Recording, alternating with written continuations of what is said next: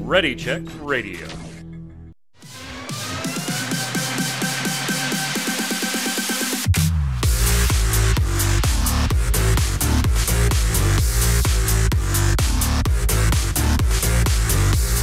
What's up, Internet? It's Thursday at 7 p.m. Eastern, and that means it's time once again for the Relic Grind. Ready Check Radio's Final Fantasy XIV Square Enix podcast, where we chat all things Final Fantasy XIV and, of course, all things Square Enix. Funny how it works that way when you name the podcast that way. That's what you cover. We got a lot to go through today. Of course, we are just a mere hours away from the next live letter. The last deep dive into the 6.2 info that we will get from YoshiP's and team prior to its launch very shortly. Like it's going to be soon. Don't worry about it, gang. You won't be waiting long from this live letter. Of course, we will cover on next week's show all of our thoughts on this final live letter heading into 6.2. We got a couple Final Fantasy things, Final Fantasy 14 bits and bobs to cover today, but it is that time. Once again, we're doing the show live, twitch.tv/ReadyCheckRadio, 7 p.m. Eastern every Thursday. If you're watching on YouTube, listening on iTunes, Spotify, Audible, Amazon Music, any of the platforms we're distributed on, give it a like, give it a subscribe, a review, a comment. But more importantly, tell your friends. If you like what we do here, it's easy, fast, and cheap to tell your friends, hey, check this out. Of course, you can head on over to ReadyCheckRadio.com and all the socials and all of our backlog episodes right there available for you within grasp. Going over everything today with me, including the Final Fantasy trading card game Rebellion's Call Legends review, as always. It's Mr. Adam Lane, the Chronos One. What's up, sir? What's going on? I don't know why you want me to talk about these cards, but I'll try my best. We'll see. Well, see, you bring, like, a while ago, you would have brought, like, the all-time, always competitive player perspective, but I think now you bring the, I still know how to play, I still dabble, as a casual person kind of just watching the meta unfold with friends. Do these cards inspire me in any way to, like, build a deck and head to locals next weekend? So, you bring value, it's just different value now. That's true. It's just different value. Yeah. See, look, I'm justifying your existence for you. You're not wrong. You're not wrong. Also on the line, Tark having the day off, so we called in a special guest. Friend of mine, we've dabbled in some of our streams, playing some FFTCG, chatting cards. You know him, you love him if you watch FFTCG content. We've got Mr. Travis Pfeiffer himself. What's up, sir?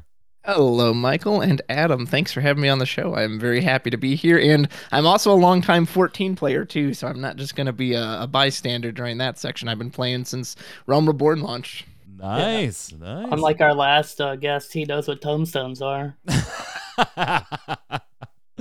It'll be fun. Like I said, we don't have a lot of 14 news, but we do have a little bit, so we'll get to that in a second. Travis, thank you so much for agreeing to come on and chat FFTCG Legends with us. Pre-release weekend just finished for the new set, Rebellion's Call. There's still some stores working their way through events this week, and even some this weekend. We've rescheduled one or two on our side to accommodate some new players.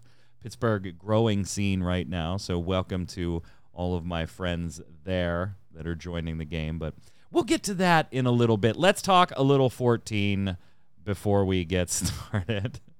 The team over at Square Enix did put up a series of videos this week. There's 7 videos, Chronos, specifically targeting the new player experience. Now, what I found glaringly missing here was actually creating your damn Square Enix account and getting everything running. 14 still not, I mean, it's a far cry better than 11 still, but it's not exactly the most user-friendly system to get your Square Enix account created, particularly if you're playing on something like Steam or through a third party. Like, there's no video on that. But getting in the game, things you would do in the game, managing inventory, like, it is a neat, kind of animated-esque walkthrough of a new player.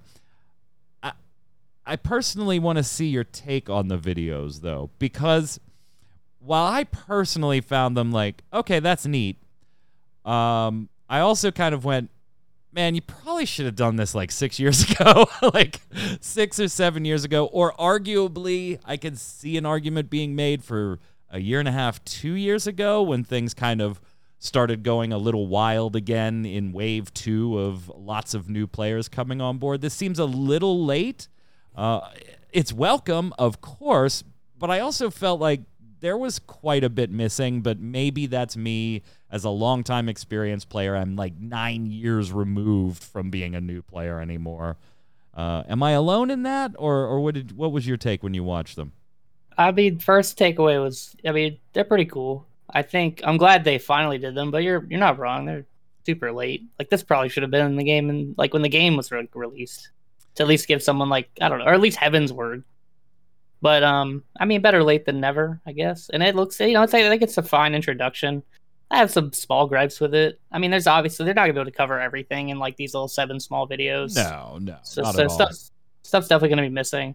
My only like one little small takeaway gripe is I just wish that when they talked about healers, they don't just talk about them like they're just like sitting there. Like they showed a clip of like a scholar sitting in Sastasha just like casting Physic, and I'm like, no one does that. No one does that. Like, it's just, I mean, I agree you want to like at least teach them like, that healing comes first. That's definitely a thing. But like, I just feel like they always shy away when it's like healers doing damage. They don't want to tell people that healers do damage. Yeah, it's like the don't say that part out loud. Like, you will be expected to do damage, but we're not going to warn you about it at all. What about you, Travis? Did you check out the videos? Like, do they? I did. Would you recommend those to a friend that was like, hey, should I check out 14? Or would you just be like, hey, let's go explore together? Like, I still feel like just getting a friend is probably easier. Oh, absolutely. There's nothing that is comparable for hands-on experience and having someone who's played it lead you through it. Like you said, 2013 was almost 10 years ago, so I'm very far removed from being a new player.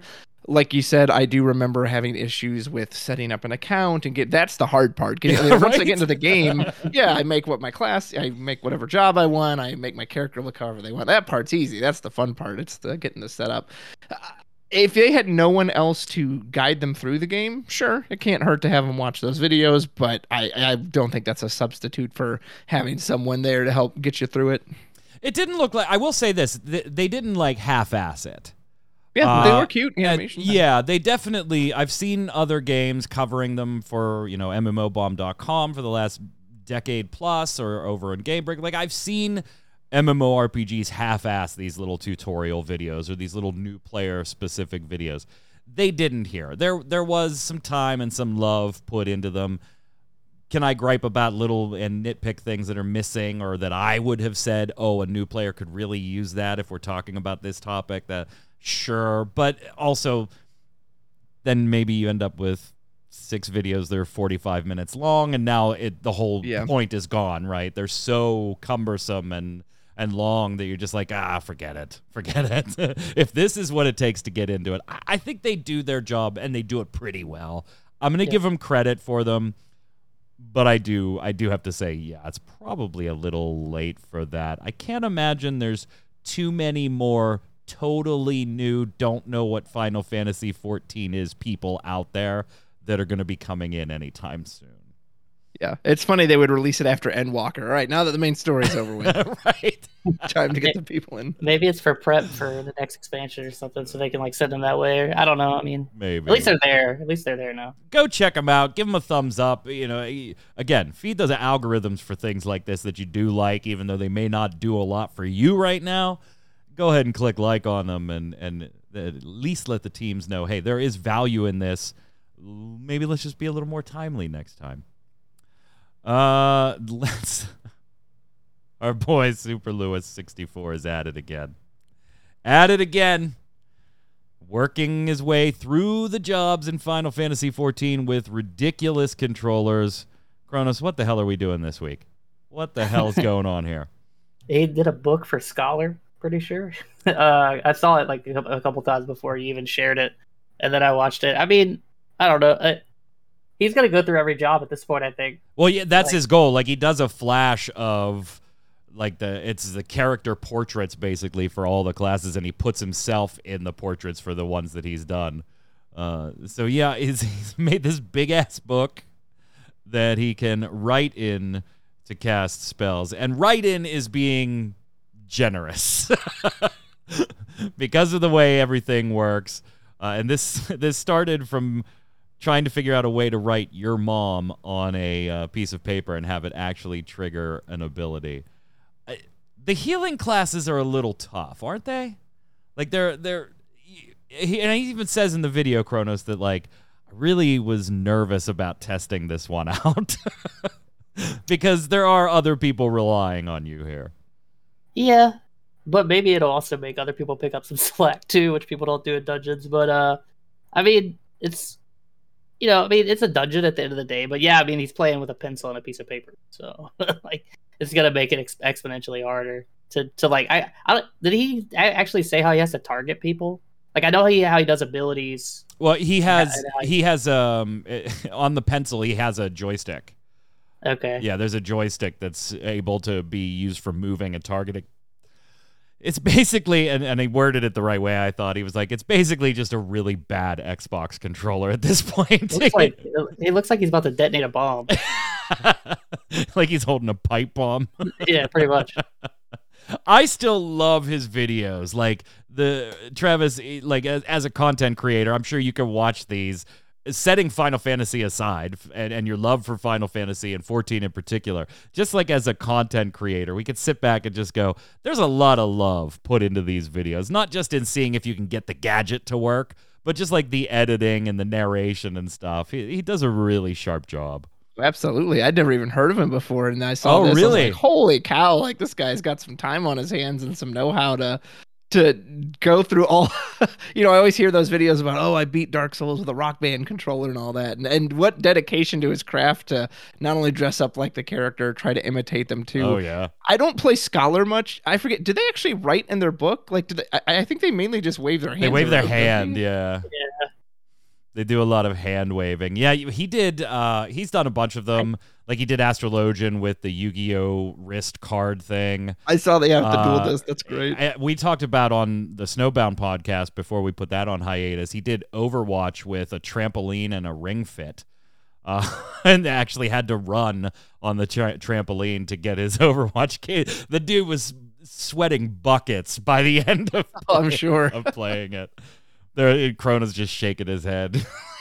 I mean, look. I mean, if you want to play it like really terribly, I mean, I don't know. I think it's interesting and cool, and he's definitely a great content creator. It's just like, but every time I look at it, I'm just like, I would never ever want it. Like, I wouldn't even get fun out of doing it. I would just be miserable. You don't want to clear Savage on a dance pad like we talked about last week. No, I don't. I just want to beat Savage on a keyboard in the mouth. I don't even want to play all bad. Last big piece before we head over and do our Legends set reviews. Typically Yoshi P hits the interview circuit right after a live letter, or just as things are getting ready to launch.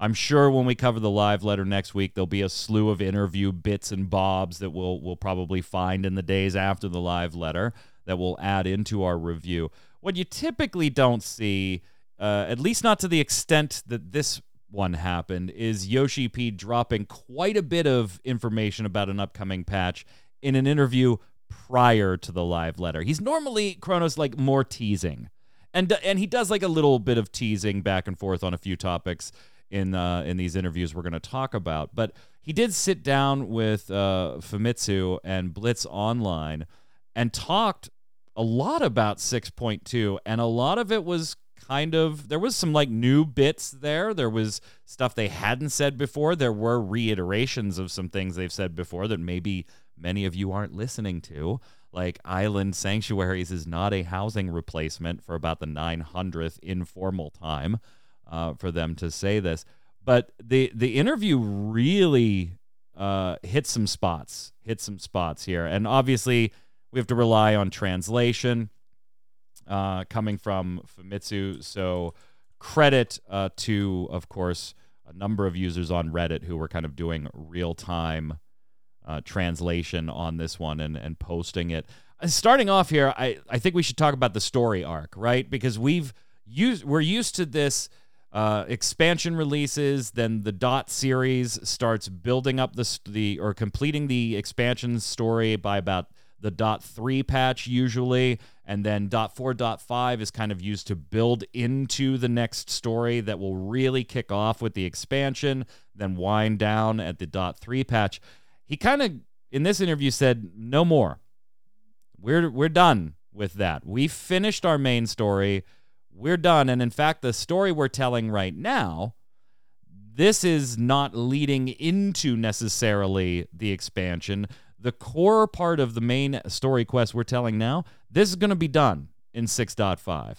Now, that doesn't mean there aren't going to be bits and pieces that lead into the larger narrative of the next expansion, of course, but we won't be heading into the expansion on kind of like the high note story beats that we have been previously. And I kind of think I like this approach a little more, Kronos. I kind of think I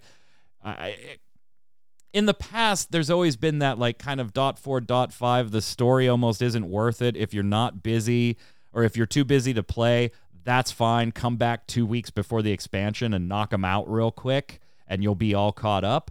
And while I'm sure if you want to take breaks, that's appreciated. From a story arc, they've always kind of Dot 4, Dot 5 just felt like low beats. We're just waiting for the expansion.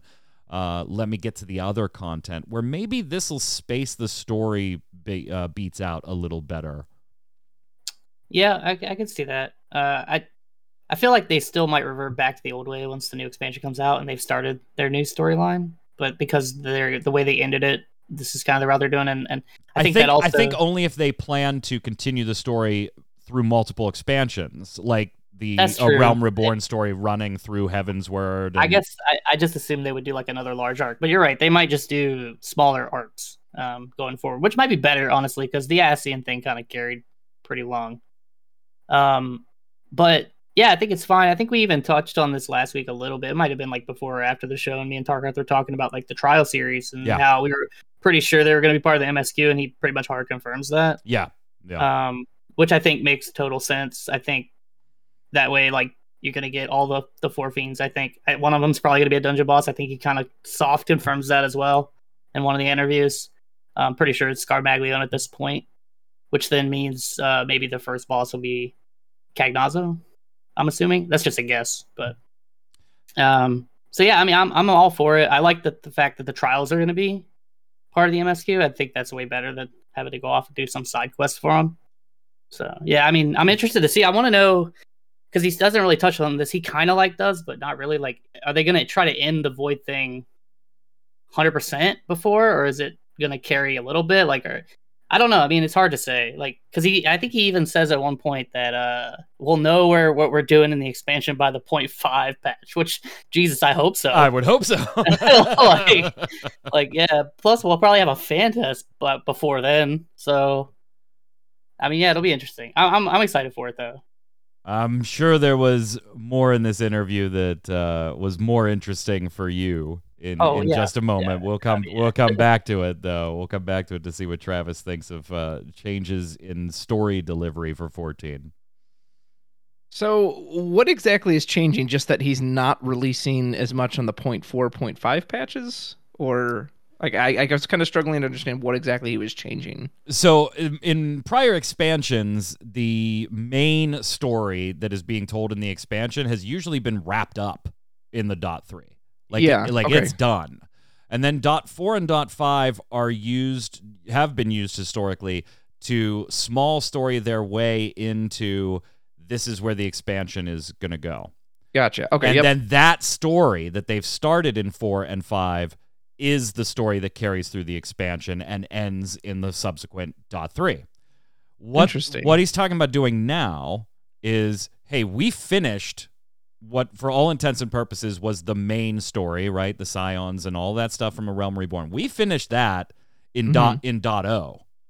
We're telling a bit of a story now in Dot 1, Dot 2, and we're going to continue that story in 3, 4, and 5, and kind of bring that little mini arc to a close in 6.5 and roll into the expansion with our new story. Some brand new. Yeah. Well, what's interesting is I don't have my sub active right now, just kind of for money reasons. And I logged in on a free player login weekend the other, a couple weeks ago. And I started the new story after finishing Endwalker. And I don't know, I kind of was just like, I don't know. I like the Endwalker was a nice finale to everything. So part of me was like, I don't really want to start again. Like, the signs. I was like, no, I'm good. Like, we finished it. I don't need to jump into another thing. So that's interesting. Surely that will give the expansions more impact too. If it's like, hey, this is brand new adventure starting the expansions. Yeah, I definitely felt a little but again, I don't know if that's really the game's fault as much as it's just for me as a player, I kind of got what I wanted out of it, so I didn't feel the need to just keep going through it. Sorry if that wasn't a good answer. No. Typical player, to be honest. Yeah. Go ahead. No, I was just saying, I think that's what typically people do. I think they do what you do, or what you did this time. Yep. I think a lot of people just beat the expansion, then they unsub for a little while, and then in past times probably come back in the 0.3, wrap up the story, take a break, come back before the expansion, then play into the expansion. I think that's what most players do. Oh, honestly. okay. I mean, most like more, like the more the people that are just like there for the MSQ, want to play some dungeons maybe every now and then. Not like your typical person like your raiders and such, but I think that's pretty typical. Yeah, and I think, Travis, you're right. I think it does add a little more oomph, a little more selling power, if you will, to the expansion, in that you're not buying something just so you can continue or see the conclusion to a story you're already playing. You're buying the expansion to kick off a whole new story. And like content-wise, that doesn't make a difference, right? Like it's the same amount of work and development. It's just being done in a different timed window than before. But perceptionally, that is a little different than, I got to buy the expansion just to see how this story I've already been playing ends, Chronos, versus, dude, I can't wait to see what's the story this expansion. Like, where are we going now? Not where are we going to finish where we're already at. I do think there is a bit of a perception difference there. Yeah, no, for sure. I like I said, I enjoyed the patch, at least like where they're going and the nods to like the previous Final Fantasy titles. So I'm a big fan of at least what they're doing right now. Maybe that would change if like I wasn't. I mean, or didn't like it as much. But yeah, I feel like though this is still gonna lead into like he's saying it's not, but I feel like what we're doing now, I don't know. I feel like we're going to Maricidia in the expansion. I think so too. Yeah. And I'm pretty sure, that's why we're doing stuff with, Ritra and his sister who's, pretty boned. And that's where the Four Fiends and stuff. So I don't think the Four Fiends I don't think they're going to carry into the expansion, but I feel like what we're doing now will still carry into it in a way because it's got to do with the dragons and stuff, I guess. And maybe that's what he means because it's not the big part right now because obviously everybody's focused on Golbez. So yeah, I mean, I'm excited for it. So yeah, I kind of read it the same way. Like the primary narrative right now is Golbez, the Fiends, and all that stuff. That's going to be done. That's going to be done by 7.0. And 7.0, yeah, we kind of continue with the dragons, go to Maricidia, and that's kind of our segue into 7.0, but our big story beats now are just done by the time we get there. I do want to give you a few minutes, though. He did talk rating. He did talk dungeons. He did talk difficulty, as he always does. He also talked about tomestones and confirmed something we suspected. I was pretty sure. We were pretty sure it was going to be the case because of the Savage timing change with this particular patch. And I want to get your take on a couple of those. So what did you think reading through there? So I guess I'll start with like the easier one to tackle. The dungeons, it's kind of more of just like what I expect. I just want to get in there. I want to see like how it works. I mean, he's describing difficulty and that's cool. The casual part of it sounds a lot of fun. Like sounds like probably something I'll do multiple times and get all the different variations, but the Savage is really what I'm interested in. I really want to see like how that functions and how hard it really is. And I won't really know that until we get in, and that's probably gonna be in the 0.5. So I'm excited for those. The big thing I think that got people's feathers ruffled was the fact that tomestones are going to come out with the patch, even though the raid is delayed by a week. The Savage and raid.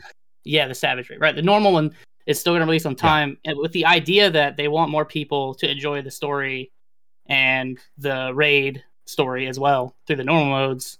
and anything else that's in the patch. Because if Island Sanctuary, I don't think that's been hard confirmed yet, but it sounds like it might just be straight up in the launch of the patch. Or at least that's what some people are saying. They want people to enjoy that stuff before like diving in and just skipping everything and going to Savage. And I think that's great. Like, I think it's good. But a lot of people are complaining that now the Savages are going to be easier because he said he's not going to balance around having a week's worth of gear. And like, yeah, they'll be like a little bit easier, but I think people are blowing it out of proportion, personally.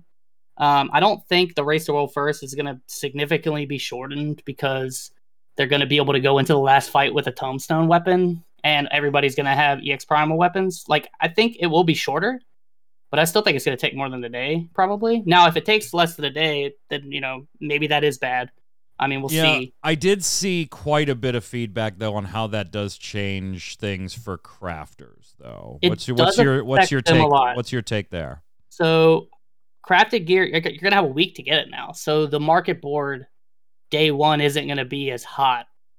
You're still gonna sell. People are still gonna be buying it just because some people just want to get the new gear. I think a lot of hardcore raiders are probably like happy about it because they could kind of just like wait and then grab stuff kind of throughout the week when they want it. And then also crafted weapons are going to be bad. I think that's the biggest one is because EX Primal weapons exist. The crafted weapon, maybe some of them will be a little bit better if you pentameld them. But I think for the most part, most people are just going to take the primal weapons in because I think almost always they're a slight damage increase over the crafted. So weapons are going to be bad, that's not good. But the gear itself, I think, will still sell because you're still going to have raiders go in. And I think actually, as a raider, it's a good thing because that means day one everybody should go and pentameld it. It's not just going to be your top end FCs, right? Who have an army of crafters pentamelding their gear, and then they come out of the second fight and they're like, "Here you go." Like, it should be most raid groups now are going to easily go in with fully pentamelded gear if they want to. Plus the extra tombstones. I think it's a net good thing. It only really negatively affects mostly the crafters, even on a casual level, and you're like 1% really hardcore world progress, but I think they're still going to be fine, personally. But we'll see. I mean, maybe there's something they'll probably have to adjust some stuff for sure. And I understand why people are upset, but I think this is a step in the right direction, honestly. And remember, it's not set in stone yet either. They are trying this patch with making what YoshiP called in this interview as few changes as possible. The primary change being all we're doing is bumping the Savage. We're going to bump that a week. Tombstones, we're leaving that alone. We're leaving everything. We're just bumping the Savage. And we want feedback. So honestly, if you hate it, let them know. If you love it, let them know, because that's kind of the point now. I have a quick question for you, Mike, because you don't really week one Savage raid, right? I do not. Okay. I usually catch it in like week 3, week 4. Would you be mad if they delay the Tombstones also by a week? Because I think you're the person that would affect the most. Yeah, That's why I'm asking. Like, because I think raiders would prefer. I think hardcore World Prog raiders would prefer they delay both. Right. But I think casual people, and then I think YoshiP even points this out. Casual people would be mad. So I'm just curious, like, your thought, because it doesn't bother me. I personally wouldn't care. I wouldn't care. It doesn't bother me. Okay. Yeah, I personally wouldn't care. I do see the argument of somebody that plays the way I do being miffed if it was backed up. Tombstones were backed up a week, because then it feels like I've got this content that I have a net zero gain out of for 7 days for no particular reason that impacts me at all, right? The reason that they would delay it is for those people that are Savage, hardcore progression, day one, get in there. And now, I'm 0 of 450 all week for no particular reason? Yeah. Besides this arbitrary world firsty racy thingy? Pretty much. Yeah. I enjoy watching the world first races and things like that, and that's, and forming my group up and giving people a little more time to gear up before we go in there a couple of weeks. But so I see the argument, and I can't disagree with it. It just personally doesn't bother me at all. I'd be like, yeah, that kind of sucks. I don't get a piece of gear, or I don't get the weapon in week 1, but whatever. whatever. It's a video game. it's a video game, Travis. Well said. Well, I was gonna say you get capped at 450. So what's the most gear you're gonna be able to even have? Like a pair of gloves, a hat? Well, so here's the thing: because the Savage is week 2. Yeah. You have to take into account you're gonna have 900. You technically if can you grab top out on the second week and on day so 1. Yeah. Since I think you said you played just the expansion, so I don't know if you've rated this expansion. So they reduced the amount a tombstone weapon cost from 1,000 to 500. Oh yeah, I didn't know they cut them in half. So every World First Raider is gonna cap the first week, right? And they're not gonna have time to get 900 tombstones because they're gonna go in ASAP on Tuesday. But it doesn't matter. Right. They come in queue for 1 random and they got their weapon. Yeah, they're gonna on day 1 of week 2. They're gonna kill. Yeah, they're gonna kill like the first couple bosses, and they're gonna have enough tombstones to get a weapon, and they're gonna kill the third fight, and they're gonna unweather the weapon, and they're gonna go into the last fight with an extra weapon that they wouldn't have had in any previous raid tier.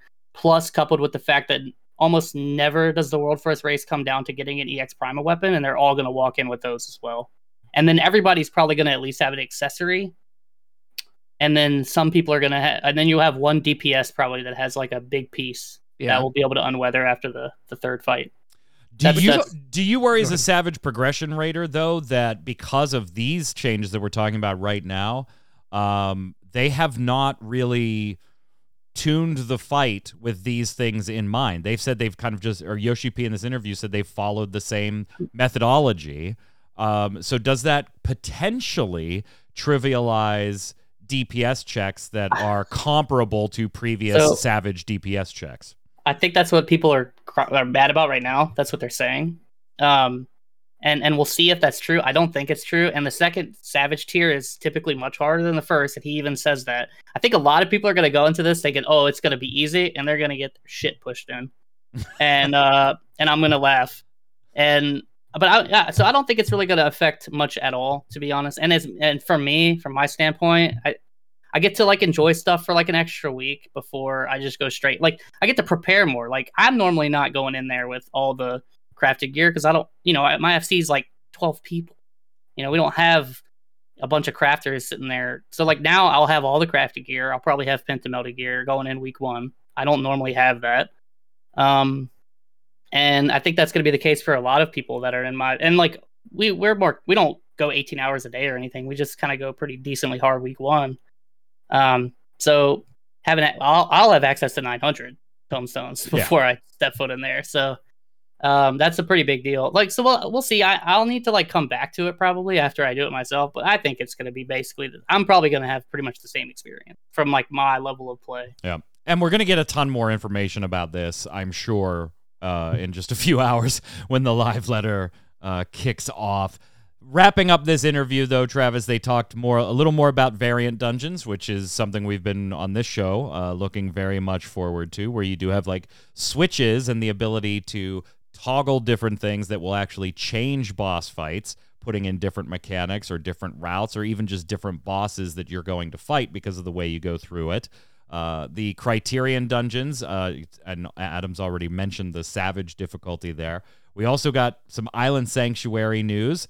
They're not going to be really connected to the rest of the game, so you won't be able to like just zone in. There's a very specific, take the boat to it type deal. But you will be able to be on your Island Sanctuary and in a queue, which that to date is not something they have said, but I was really happy to see it said here. You will be able to be in a matchmaking queue while you are in your Island Sanctuary. But they did reiterate this is not a replacement for housing. And some smaller topics. They did mention Hildebrand as part of the Relic quest, and they said, we want people to go back to a Realms Reborn and Heavensward style content, and the best way to do that right now was to go with Hildy to kind of push people into those zones and see what happens when Godbert and Geralt get back together. PvP on that front, we're going to see improved season ranking rewards after everybody was pretty disappointed with the underwhelming rewards from the first season. And we will see some features they didn't show, some features that people have previously been using mods for starting to be implemented in the UI. So a lot of interesting stuff, and it wasn't even a live letter, Travis. It wasn't even the live letter. He was just sitting down with some press. Sounds good to me. I'm most excited about the Criterion dungeons and the variant dungeons. I've been playing since A Realm Reborn. I am also a Savage Raider. I am not a world's first one, but I cleared all of Eden in Shadowbringers, and I've thought the game has gotten very easy over time. And as a healer, especially, I felt like my job's gotten very boring. So it would be exciting for me. Which healer do you main? White Mage. White Mage. Oh, look at that. Yeah. You brothers of another mother there with Kronos. All right. Yeah, we've talked about it before. But so if these are truly challenging dungeons, then I'm all for it. But I kind of worry, like it says, oh, you can flip a switch to vary things. It's like, okay, but is it actually going to vary it? Or is it like, hey, now he attacks to the left first before he does the right room cleave? Or is it going to actually be something that's like, wow, this is really challenging and I have to play well and I have to really focus on my healing and I have to split my healing and damage a lot. So how easy the game has gotten over the past several expansions, I don't have faith for that. I would love to be wrong, and I would love for this to be and in particular, it would be awesome if you could do it for part of your daily roulettes. Let me queue up for a variant or a Criterion dungeon, and it satisfies my leveling. That ain't gonna happen. It's like, no, that's not happening. Particularly if you go like the Savage difficulty, that's not even something that you can queue for, period, let alone queue as a rando or random roulette or anything. So no, that ain't happening. I can tell you that one right now.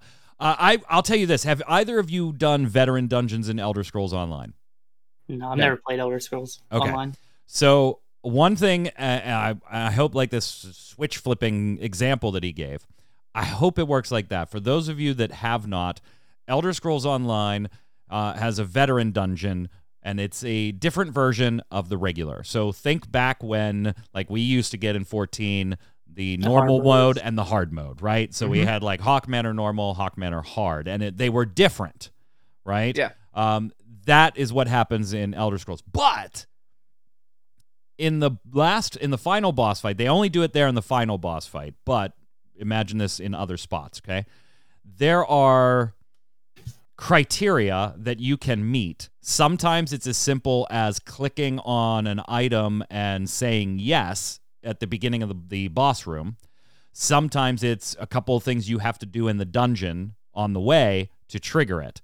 Either way, whether it's as simple as a click or you got to accomplish a few things in the dungeon, there are ways to unlock like almost heroic versions of the final boss. And they are not simply, oh, okay, this thing's going to do more damage to you now and take more damage to die.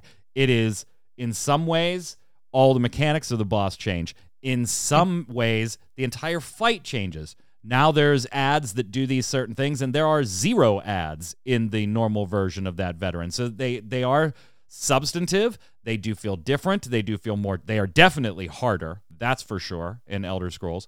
And they're not always there. It's you decide as a team, are we going to trigger it? Are we not? And on some of them, we have to go way out of our way and kill a special boss somewhere that you can only get if you've gotten certain items in the game that you would never even know to go look for it to trigger this special difficulty version. I like that type of stuff. And I hope that this works like that. We're going to head over to Final Fantasy TCG, but I'm going to give you each a couple of seconds here. Is there anything you really, really, Kronos, are looking for out of the live letter in a few hours? Like, if there's one piece you want them to absolutely dig into, what is it? Job balance. It's always going to be job balance for me, for the most part. I'm always interested to see the changes to the jobs. Travis, you got anything on your list that you're like, YoshiP's talk? It's the same thing, job balance, but in particular, like it worries me a little. There's that kind of mention of Dragoon of, oh, are they going to make it simpler? Are they going to like merge some actions? And, I was one of the ones that got bummed when Samurai lost his buff ability. So I was like, oh, just please don't make them like even simpler than they already are. Obviously, I like job balance too, but to be different, I'm going to go with the variant and Criterion dungeons. I want to see examples. I would love for him to do his, oh my God, I accidentally pulled type thing, showing a little comparison of variant A and variant B, or difficulty in a Criterion dungeon versus the Savage. I would like to see that, but I have a feeling it's one that he's going to be like, yeah, please look forward to it. Yeah, please look forward to it. You'll see it when you play it. Or I'd be happy with a slide that just gave examples of differences at this point. Just something. All right, let's head over and now let us know what you think, because obviously if you'll be watching this, if you watch it right after I post it, you won't have the live letter, but most of you will have seen the live letter. So let us know what you thought of the live letter, what you thought was the best, and what you can't wait for in 6.2 in the comments below. But gentlemen, I think now is as good a time as any to talk about Rebellion's Call. This is Final Fantasy TCG's. Good Lord, Mike. Final Fantasy TCG's newest booster set. It officially comes out tomorrow. Pre-release was last weekend, so all the cards are out in the wild. And as we do every time we have a set, we are going to go ahead and show off the legends and give you our takes of them. And we'll be taking them on in Elemental. Whoops, that is the wrong slide. We'll be taking them on in Elemental order here. So, gentlemen, first up, we have 5-drop Edgar, 7K power forward from Final Fantasy VI Job King. When Edgar enters the field, choose up to 2 Category 6 forwards other than card name Edgar in your break zone and add them to your hand. And a 0-cost action ability to choose 1 Category 6 forward of cost 3 or more you control. The next time you use its special ability this turn, you can do so without paying S. So you won't have to discard the card name. You can only use this ability during your turn and only once per turn. Now, it is limited. Has to be Cat 6. Has to be a forward. Has to be cost 3 or more that you control. So there are some limitations, but I'll tell you what, on first, I didn't even have to go to FF decks or anything. On first glance, I was like, yeah, that's pretty much all of them. I mean, even with those limitations, that's pretty much all of the specials you would want to use from Cat 6 forwards. They meet that requirement. Kronos, what's your take? Yeah, I mean, it seems really good. As long as Final Fantasy VI is good, I think there's no way you're not playing this. Like, if a tribal 6 deck, or even if it's like a decent amount of 6, it doesn't have to be full 6, because he essentially costs 1, which is kind of nutty. Yeah. And then, like you said, I mean, just for off the top of my head, there's like older Final Fantasy VI cards that you didn't really see the specials, except for like maybe Lock. Like you'd see Lock special back in the day. Yeah, Opus 4 Lock sucks now. I mean, that is awful, right? Like they don't even have to have the Lock in hand anymore to get the unblockable effect. They just got to play an Edgar. But you can also play like some what-ofs and still get their S's with this, which is kind of cool. I really like the design of like giving these alternate costs for like S abilities, because S's have always been that drawback of like, you know, if you're playing for the S, typically you're running 3 copies of that card. And in this game, at least when I played, like uniqueness was a big factor. And a lot, you know, all those cards with S's are unique characters. So I think this opens up some interesting avenues. And I think as long as Final Fantasy VI is good, there's no way you're not playing this card. So, Travis, I know you have done a full set review, and although I do watch all of your content, I have stayed away from your set review until we did this show. So I will definitely go give it a view and then likes and listen to your thoughts on all the sets. But I did not want any like spoilers on any of your thoughts, so that all of our reactions were genuine. What do you think when you look at your boy Edgar here? So forgive me if I repeat myself then if you watch it there. Everything about this card reads great. I have tested with this quite a bit. 6 was the one thing I wanted to play the most. So I love that game. And in testing, it's actually a bit of a disappointment.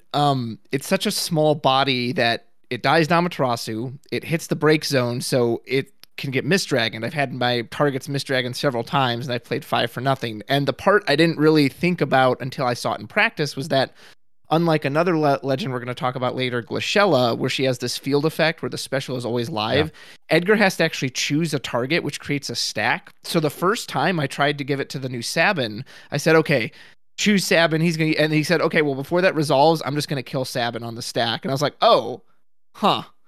Well, that sucks. I guess I've done nothing now. So, and it's weirdly restricted to your turn as well, where Glashella isn't. So as much as I love Edgar as a character and I love this Amano art, I have to admit, playtesting it, I was kind of disappointed. Medic in chat just wants to get as many slots off as possible from Setzer. Just keep firing slots over and over again. see what you get, activating characters or breaking doll forwards that the opponent controls. That's pretty nifty. Jeremy in chat, what's up, my friend? How are you? Saying the same thing that you were saying, Travis, is that the choosing makes this that's the downside. Having to choose one forward or choose one category 6 forward to be specific.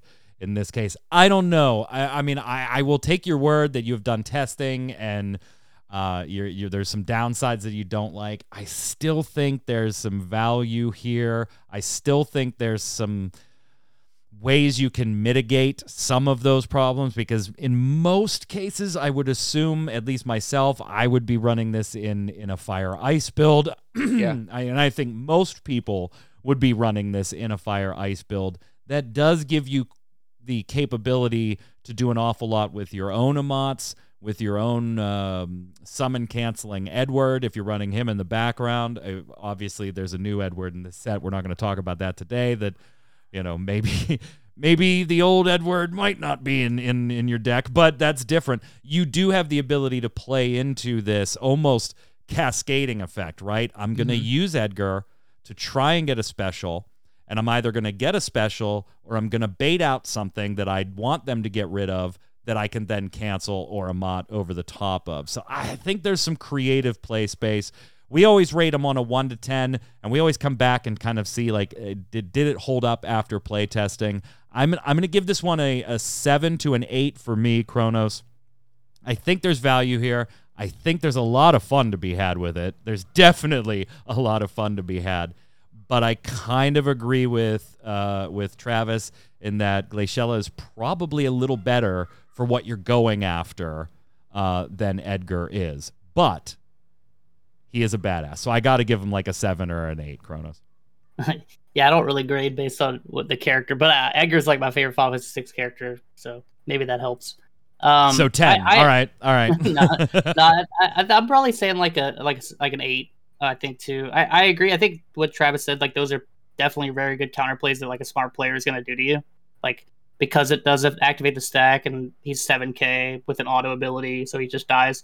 But I think there's counterplay the other way too. Like, maybe you end up playing like Labral or something in your deck to like make the Amaterasu a bit awkward, or maybe there's some other way. I don't know. But like, I think all his text reads good. But yeah, I mean, you could be right. Like, once you play test, it's just not worth adding the extra cards. Maybe you're like diluting at that point, and maybe it's just not strong enough. But I think just at face value, it seems pretty strong to me. All right, so we got a 7 to an 8. We got an 8. What do you got there, Travis? I'll give him his own category. He's a nice 6. Got a lot of good text. I hope he does more the more I test him, but definitely not quite the beast I was hoping he would be. Fair enough. Keeping with fire, we've got category 14, 4-drop Hein, 8k power. If you control 5 or more fire characters and or category 14 characters, keep in mind and or. Hein gains haste when Hein attacks. Activate all the category 14 forwards you control until the end of the turn. They gain this forward can attack twice in the same turn. This effect will only trigger once per turn. And before we dig into this one, I am just going to mention this card sucked in pre-release. If you got this card and if you managed to pull this card, because there is more 14 than you think in this Rebellion's Call set. And then obviously because it's a combination of fire and or 14, he's very easy to turn on in limited format if somebody skews into fire just a little bit. Like, it doesn't even have to be their primary color. And this dude caused problems.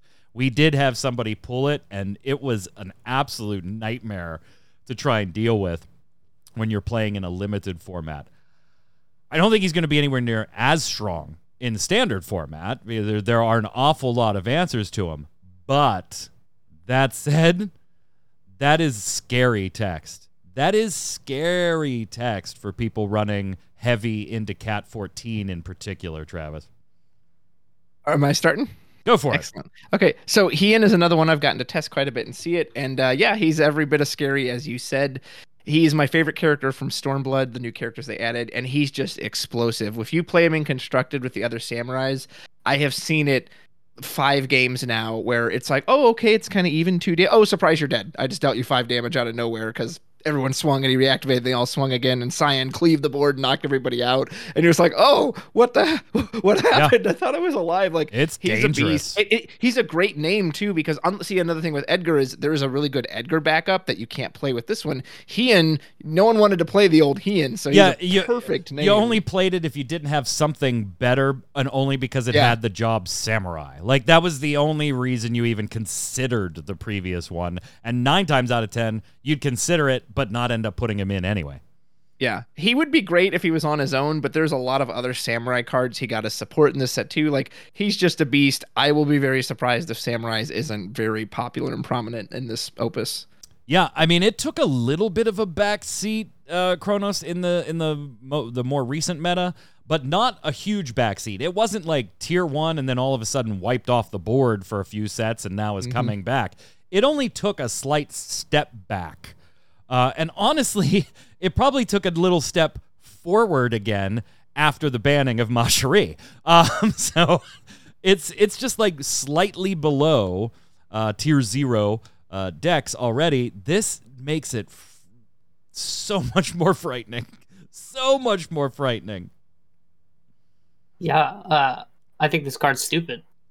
Like, just on his own, right? If you just like think of him as playing him on his own, right? If you have 5 backups, okay, 5, like you're playing mono fire. I'm talking purely constructed. He has haste and he can attack twice. Yeah, and if you're in a samurai deck, you're probably mono fire anyway. So and that's just like base value. Now we're not even like getting into like what he does to the other samurais. So, like, just that alone is already a pretty good card, right? Like, that's already pretty good. And then I think we touched on Amaterasu in the last card. You can Amaterasu this, but he's not dead. Yeah. So, like, you might do that to try to save your life. Like, maybe avoid those turns, like Travis said, where you go from 2 to death.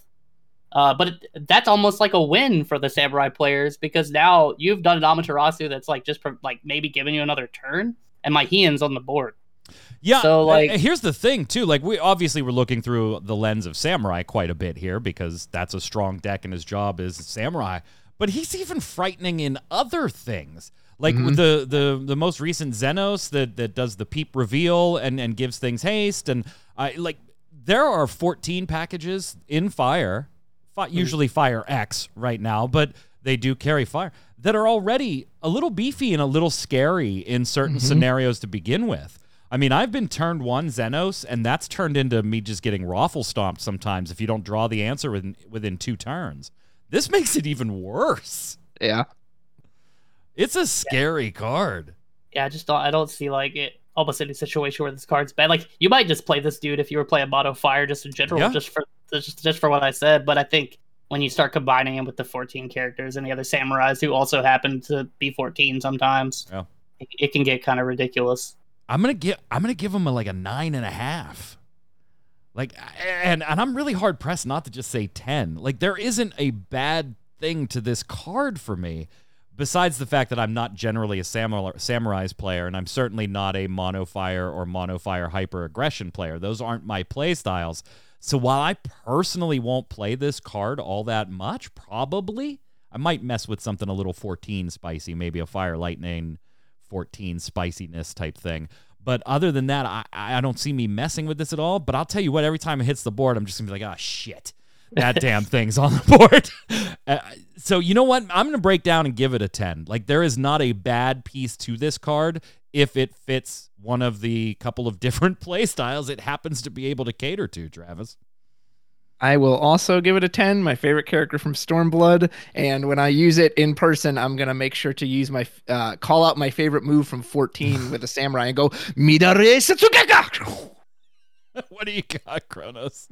Yeah, I'll just make it a clean sweep. I think this card's a 10. Yeah, there's no world where this card's bad, in my opinion. Like, I'd be shocked if this card just doesn't immediately see massive amounts of play. All right, so clearly that card needs banned already. It's just 3 10s across the board. Yeah, that just needs base. Jeremy in chat busted. Yeah. All right, let's segue into ice. 1-drop Zizat. I'm sure card have nearly so. Zizat 9k power. The cost required, God, all this text. The cost required to cast Zizat is increased by 1 for each card in your opponent's hand, so we kind of see the lightning effect on this one again. When Zizat enters the field, if your opponent has 3 or more cards in their hand, your opponent reveals their hand. Select 1 card in their hand other than a backup. Your opponent discards this card, so we kind of get the Kate Sith effect without the draw, so that's a neat effect that we still see played. And when Zizat attacks, all the forwards you control gain 1,000 power until the end of turn. Okay, I'm going to admit when I first saw this one, I wasn't all that keen on it.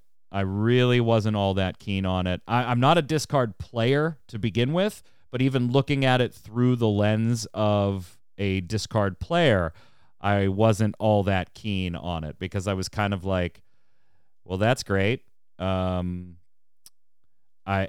need to have 3 cards or more in hand to get that effect, but I don't want them to have many cards in hand because I want them to cost 1 or cost 2. That means if I want his effect on a normal play, I'm going to pay 4 CP for a 9K. All right, that's a little above curve. That's not too bad. That doesn't feel bad. And I'm going to get to peep, but I can't get rid of a backup, so I'm limited on what I can get rid of. And then he's got this little punk-ass on-attack effect, which, does change combat strategy a little bit, of course. I shouldn't make too much fun of it. But then my brain, Travis, kind of turned to, what if I didn't pay for him at all? What if would I like him better if I didn't pay for him at all? I think you would. Yeah, I feel like I would. Like if I don't know, I'm a huge Ice Lightning Al Cid guy. It's a deck I mess with a lot, an absolute lot. Been pioneering the deck. What if I got him in that way? What if you're in Fire Ice and you go ahead and Baby Phoenix him in? There is nothing on this card preventing play or cast from certain spots. And all of a sudden, I liked him a little more. I still don't think he's great, but I liked him a little more than I initially did, Kronos. Yeah, I don't know. I kind of like this card. I don't think he's like busted or anything, but I think he does everything kind of that Ice wants to do. I've never been a fan of like the old Opus 3 Zidane that could just pluck backups. I think it's really stupid that you can play that guy and then ruin someone's hand. You got a fan in Travis. Once you start talking bad about wind cards, Travis is on your team. I don't mind discard like peeking and discarding. I just mind like if I play Zidane turn 1, I'm not gonna go on a rant. I'm just gonna be very brief and steal your turn 1 backup. Like you can ruin someone's game. Like stealing a forward, that could ruin it if they're like a super aggressive deck. But stealing someone's turn 1 backup is just like you can't come back from that. So I kind of like that it's limited. It's more fair, in my opinion. I don't think paying 4 for that effect is bad. I think that's actually fine. Oh, no. Like you said. No, I don't think it's terrible. Yeah, but it was just kind of like, when you read the first bit of text, the second one seems a little counterintuitive. And then the last bit of text, too, I think is relevant for Ice because they're usually smaller. 100%, yeah. So I don't think he's, like, great, like super busted or anything, but I think he's pretty solid. I see you nodding a lot, Travis. Well, I was going to say, I feel pretty simpatico with you, Michael. He's not for me. I agree if you cheat him in, he's great. He's a great Bart's Boko target. He's great if you can Phoenix him in. But if I want a big one-cost beater, I'm going to play Lightning from Opus 15, who was our big Ice legend. And to me, he has anti-synergy. I am a discard player, at least I have been lately. He has anti-synergy with all those cards. He says Physalis doesn't work, Shantoto doesn't work, Adam doesn't work. So it's I don't know. I don't really know what kind of design they were going. Maybe they wanted him to like be good, whether they had a big hand or a smaller hand. I don't know, but he's definitely not for me. I'll try him. I hope I'm pleasantly surprised by him. But I can't see slotting this guy into decks. I'm gonna put him in at the 6. I'm gonna put him in at 6 out of 10. I think that's fair. It's slightly above average, and I'm only giving him that 6 because he does not have text prohibiting him from being cheated into the field. If he did, then the card would be absolutely useless, I think, in most decks that you would even consider putting it at. So I'm going to put it at 6. I'm going to put it a little above there. It is Mobius. I am in in lightning ice in the way I play, so there might be some cute stuff I can do with maybe Maya giving Mobius characters haste and then changing my combat with an extra 1K. Like there are some neat things I can do, so I'm going to give it a 6. What do you got there, Kronos? Yeah, so I think I'm gonna like land on a 7. I think he's pretty flexible. He does like everything he does is pretty good. So I think if you can find like maybe people find some more interesting ways to do stuff, maybe cheating him in, like you said. So I'm at a 7. Shout out to Medic Pretty saying that Mobius artwork gets the best art. It does. I love his artwork. I love that he's like no doubt. icing the sword as he touches Yeah. it. I'll go with you. I'll give him a 6. All right, the other ice legend we've got is 5-drop Sarah at AK, another one that actually caused a little bit of problems at pre-release in a sealed environment this past weekend. We did have somebody pull the Mog target that is in the set as well, and hit it in 2 different games. So that really created quite the advantage. 5-drop ice, 8K forward, obviously category 13. When Sarah enters the field, reveal the top 5 cards of your deck, add 1 backup among them to your hand, or play 1 Job Moogle backup among them onto the field. Return the other cards to the bottom of your deck in any order. When Sarah attacks, choose a character, dull it, freeze it. If you control 4 or more backups, your opponent discards a card as well. I'm going to go, obviously, synergy with Moogles here, but I'm going to pass that up for just a second so that I can give it to Travis, since this does have some fun discard implications. You can go first. All this potential, the card, the on-attack trigger is undeniably just incredible. If you can resolve that, you dull freeze anything on their board, and you take a card out of their hand, like, good golly, Miss Molly. That's just incredible. Now, can you get to that point? It's kind of weird because we've never really seen Moogles be a thing. There's not a ton of great Moogle. We got a couple new ones, and she almost has this weird thing where, like, she wants you to play her early so that you can hit a free backup off of it, but she also needs a lot of backups then to get her big effect off. So I'm really hoping for this card. I've got my fingers crossed, but secretly, I don't think it's going to make an impact, and I hope I'm wrong about that. Yeah, Jeremy in chat kind of echoing what are my thoughts in my head, that although this is kind of neat right now, and maybe you could build around it a little bit at the cost of an awful lot of slots, I think right now there are better Sarahs and better Moogle plays you can make if that's the type of deck you want to build. But I do think this isn't a card that you absolutely have to keep your eye on going forward. Because all it's going to take, and we've seen it before, is, as Jeremy says, it's exactly what I was thinking, that one good Moogle card, man. Yeah. That one good Moogle card all of a sudden turns this on. It's already spicy, like question mark spicy, but it could become absolute fire down the road a little bit, Adam. Yeah, I'm kind of with Travis. I think it's kind of weird. Like, it reads okay, and the attack trigger is very strong if you can resolve it.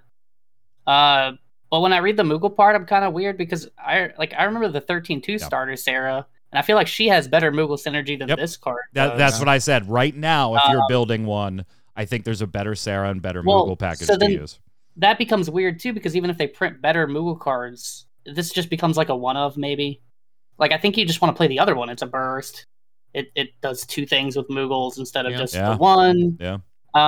So really, it comes down to like that attack trigger, which is strong, but it's also kind of slow. Mm-hmm. So I'm not like super feeling this one. I feel like it's not. I could be wrong, but I feel like it's not going to be super great. But it is one, like, because it has stuff with other like tribes on it, like you want to maybe come back to. But I don't. It doesn't read very well to me right now. There is also a lot in this set that specifically hates on forwards cost 5 or more. Yeah. That are relatively cheap. So it can turn into a, man, you just spent 5 and you whiffed and it died. Ouch. Bad situation. Travis, I'm going to let you score this one first. I'll give it a 5. I think she's average right there in the middle. What do you got there, Kronos? Yeah, I'm somewhere between a 4 and a 5. I'll say a 5 just because the attack trigger is pretty good if you get it. I'll give it a 5 as well. We've got another Dawn Warrior sneaking in here at Wind. 4-drop Kelger, 8K, again, Mobius, Cat 5. If your opponent doesn't control a forward of cost 5 or more, Kelger gains haste, first strike, and brave. When Kelgar enters the field, you may pay 1 wind. When you do so, choose 1 forward of cost 5 or more. Break it. Speaking of that cost 5 or more hate that I was just referencing. So basically, you've got, assuming you pop the effect, you've got a 5 CP 8K forward with haste, first strike, and brave, assuming that the target you killed was their only cost 5 forward. Cost 5 or more forward, I should say. So, I mean, hyper situational,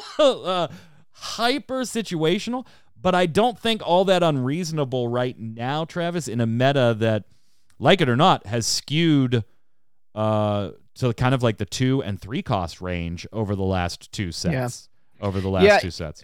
There's nothing about him that like reads bad, and yet there's nothing about him that excites me either. Like you said, if 5 costs are everywhere, maybe you're gonna love this guy. But he also almost seems like a weaker form of Garuda, where she basically dealt with 5 costs and like drew your cards and such. And I don't know, and the fact that like haste, first strike, and brave are great keywords, but there are a lot of 9Ks too. So the idea that, I can just step a 9K in front of him and he dies anyway is, I don't know. That's just kind of, and you could put a new 5 cost in the field and then he loses all of his effects and he's just a black belt. Like, I don't know. I'm just not feeling him. I've wanted Dawn Warriors to be a tribe forever, and it just is not. It just is not, and this doesn't help it. I'm very disappointed. How could they do this to my boy? How could they do this to my boy, Adam? I don't think this is that bad. I mean, I don't think it's, again, I don't either, but I don't think it's good. Yeah. Like, it's, Yeah, I mean, I'm almost I am kind of disappointed it's a legend. Yeah, I can see that. At a hero, I don't think I'd be as critical. I mean, like, it's kind of cool that he has a way to kind of turn on his effect. Like you said, they have to only have like 1 in play, and if they have more than 1, then you're gonna have to like find another way to kill their other one. Yeah, and like, it does cause this like odd situation, right? Where like having a 1 5-drop or more forward on the field doesn't necessarily mean you're safe, because then his ability can be almost used as a combat trick in some scenarios, right? Where you catch them declaring a block and you snap that 5 with a summon, and now all of a sudden they're walking into an 8K first strike with an 8K block, and you've 2 for none'd them. There are some cute things that can be done with it. I just don't think it's going to see play. There's better things to do. I think because he's green too. Like, the card pool is very big, at least from my knowledge. Where I think he struggles more. It's not really that he's bad. Maybe some fire wind thing or something where like he can nuke a forward. You're not really leaning heavily into like the more windy summons. You're playing more fire stuff, and then the first strike becomes more threatening. Or maybe you're playing some wind ping, small pingy stuff. But I don't know. That might not even be good, anyways. So, but I don't think he reads bad. Yeah, I got to give it a 3 or a 4. Not because it reads bad, just I think you're just going to see it in a lot of binders. I'll give him his own category of 5. He's average. It is beautiful Mobius art again, though. I'll give him a little bit more. I'll say a 6, just because I think he's better than Sarah. But I could be wrong. The other Wind Legend, this one was spoiled a while ago. 2-drop Null at 5K power. When Null attacks, you may remove him from the game. When you do so at the beginning of your next main phase 1, play it onto the field. When Null enters the field, due to an ability of card name Null, very specific wording here, select one of the 3 following actions. Choose a character of cost 4 or more, break it. Null deals your opponent 1 point of damage. Search for 1 forward, add it to your hand. At damage 3, Null gains haste. Yeah. I hate this card. I absolutely hate this card. Travis is laughing because he watched a very long discussion in the Pittsburgh Discord where there were some people that agreed with me, some people that disagreed with me. It basically turned into a team argument, like team pro Null and team anti Null going on in our Discord for a while. Somebody did pull this in pre-release this weekend. It wrecked. Like it absolutely wrecked. That person went 3-1, and in their 1 didn't draw it. Like that was the difference. Basically, it absolutely wrecked. I'm gonna keep mine short because we're already over time for the show here, and these episodes normally do go a little longer. Once you hit damage 3, this card is ridiculous. It is absolutely ridiculous to me. And there are very, very few chances that you have defensively to address this. And I'm not a fan, and not just with this card, but any cards in the play space that we've been examining over the last X sets where there's alternate ways to deal damage. When we saw with Sophie and with some other cards. I'm not a huge fan of that mechanic. I've found it bearable. I don't like that if you pretty much don't have the answer or draw it on your very, very next turn and you're at 6 damage, this card kills you. Like, there's just nothing. And you could have absolute control over the board state. It does not matter. I'm not a fan of this, but that aside, I am going to score it high because it is absolutely strong.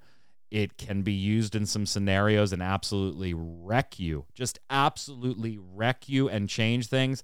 So I'm a very logical person. I'm very binary and programming language oriented. I hate the card personally, but I cannot deny how strong it is and how good that wording is, Adam. Yeah, I think he breeds pretty good. So like I think he's really strong. I think again though, when you're looking at green cards, there's a lot of strong green cards. I do think everything he does. I think at damage 3, he's pretty nuts. I guess like I feel like he kind of fights with the 2CP Zidane, but maybe there's a world where you can play maybe like 2 of him and 3 of the Zidane, or opposite. Maybe he ends up being stronger. I just feel like the Zidane stealing cards is like so much more frustrating than like a 5K that maybe, I don't know. Like I feel like Zidane, you have a like kind of like a similar window to kind of get him out of the way before he starts really just taking all your Amaterasu sometimes. Like I've seen games where he's taken like 2 of those and like it's just really bad. But I do think if you get him going in damage 3 and you resolve this guy like twice, the game's probably over. So yeah, I think he's really strong. I wonder how much of him you'll see. Yeah. I think he's super strong too. In particular, I think everyone always talks about the damage 3 haste. I've seen players put him out turn 1, say, hey, do you have an answer? Okay, well, I'm going to proceed to break your backup searcher you put down in your next turn, or get whatever forward I want, or start hitting you for damage. And the thing is too, in the past couple opuses, any 2 cost, the only really efficient card to remove these is Brynhildr, because it draws you a card back. But even if you put this guy out and they immediately spend something to kill him, they probably spent more to kill him than you played to even put him out. And he is that, you got to answer this threat. Like, you can't just let him sit there and do his thing. So, yeah, I think he's super strong too. Definitely going to give him a 9. I'm going to go ahead and we haven't even talked, Jeremy's right, we haven't even talked about the search, right?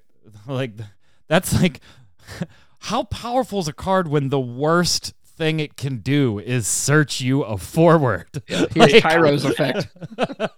It's pretty strong. The character, the fact that break is a character and not a forward too, is also pretty strong. Yeah, I'm going to give it a 9, but the only thing stopping me from giving it a 10 is the fact that I think it's in wind. And there may be more... or different... Adam is right. There's a lot to choose from. There's probably different paths. Maybe you tuck this as a one of. I don't know if you were going to run a full 3. Then I think maybe you're probably not in mono wind or a heavy wind deck. Maybe you're in like a wind ice cat 13 type thing. There I could see running 3, but the rest of that deck I don't think is particularly strong as far as competitive formats go. So I'm going to give it a 9 because I think if he were in Lightning, this would be worse. Like if this were in Lightning, I'd be really hard pressed to give it anything but a 10. Absolutely. Yeah, I think it would be ridiculous in Fire or Lightning if he had these effects. But because he's in Wind, I think it's a bit more manageable. But I still think he's insane. I'm leaning kind of toward it now. I'll say 8.5. Just because I think he's fighting for like some spots, but he's absolutely, I think, a card you're going to see. Like, people are going to play this card. Oh, yeah. Even if it's just 1. Yeah. So, and he could definitely steal some games. For sure. Travis? Yep, 9 on my end. Moving into Earth, we've got 3-drop Preach at 6K, Cat 11. When Preach enters the field or attacks, choose a forward opponent controls. Preach and the chosen forward deal damage equal to their respective power to the other. So a fight effect on Preach. Discard a card. Preach gains 2,000 power until the end of the turn. If the discarded card is card name Preach, Preach gains 4,000 power until the end of the turn instead. And at damage 5, Preach just natively gets plus 2k. So a 3-drop 8k at damage 5. Oh, cool, above curve. I've actually seen some of our locals trying to make fight decks work and be an aggressive, viable option. I still think they're just not quite there. It is a neat little archetype. I am just not a fan of this particular card. I think in the current meta, I understand why it was printed with lots of 2-drop 5Ks around, and lots of things that reduce damage to 0 on those cost 2 5K bodies from abilities, but this is forward fight effect, so gets around those with a little more consistency. So I get why it's printed. It's definitely far from my favorite legend in the set here, Travis. If it weren't a monk, I probably wouldn't even look at it, but True. It can go in with monks. The monks generally have a way to boost power to make her a little stronger. She feels very weak at a natural 6k. Obviously, you have the discard effect. It's not my type of card at all. Again, maybe it's fine in monks, and also the artwork. Like, there's such a good Prish Mobius artwork to pick from. Like, hey man, ago, so. Don't you make fun of my cat, my Final Fantasy 11 screenshot art? Damn it! Don't you do that? Never again can this guy come back. Never. I've made fun of him too, and I'm here every week. So, what does that tell you? Go ahead, Adam. Yeah, no, I agree. I agree with Travis. I think I wouldn't probably give this as much reading as if I didn't see the job Monk on there. And because Monk is there, I think it gives her a little bit more wiggle room. And she's kind of like, I mean, she has ways to get bigger. So if you want to take out a big target, you could try. But there's a lot of counterplay to that too. Yeah. So I don't think she's bad. I don't think she's very good either. But I think, if monks are good, you'll probably see her a little bit. Yeah. I'm going to give it a 4. Monks has had a little bit of a backslide, particularly with the Sophie ban a while ago. Kind of kicked that deck back. It still can be very, very strong. Don't get me wrong. But it is not a tier 0 deck. I agree. Monk makes this something you might think about putting in deck, but I still think at the end of the day, there's probably better decisions for those slots in most cases, unless you are skewing your monks very heavily towards, like a Hecaton fight situation, then maybe this is a better consideration. I'm going to give it a 4. I don't think you're going to see it all that often. Some of that has to do with the fact that monks has slid back a little bit. Some of that has to do with the fact that it's just not a great card. Doesn't read terribly. I just think you might have better options, Travis. 5 from me. Adam? Yeah, 5 as well. All right. So can Earth be redeemed? 7-drop Shadow Lord at 9k. More beautiful Mobius art. There. Are you happy with that Cat 11 art, Travis? Are you happy with that Cat 11? Does look better, yes. This looks 50 times better. Yeah. Shut up. The other was a screenshot from a game that's 20 plus years old. There is so much nostalgia in those screenshots. You shut your mouth. I understand. You can like them. I'm not saying you can't like them. I'm just saying. When Shadow Lord enters the field, name a job. Break all the forwards with the name job and job standard units. When 3 or more forwards are put in, from the field into the break zone by this effect, Shadow Lord deals you 1 point of damage. And at damage 5, Shadow Lord gains 1,000 power and brave, and his element becomes dark. So a 10k brave dark forward at 5 damage or more. I feel like this was when they were doing the last set, they were like, yeah, we probably better build some soiree counters into the following set. So, hey, let's give him Shadow Lord and make it job based. Obviously, there's a lot you could do with this against samurais, against monks that we were just talking about, against even scions. Like, scions are enjoying a little bit of a resurgence right now, particularly with some 14 Fire Love. So there's quite a few decks, tribal-based decks, that Shadow Lord could really wreck the day of. But he does cost 7. And you got that. If I'm running any dark cards, I I gotta be really careful when I take damage if Shadow Lord is out on the field, so that I don't lock myself up. It's kind of weird, but even in the Medic's right. Even in the Soiree deck, you got to deal with Madame Adele before this will take out the Soiree members too. So yeah, I don't know. It's cute. I like him, but I don't know if I'll ever put him in anything. Travis, I don't know.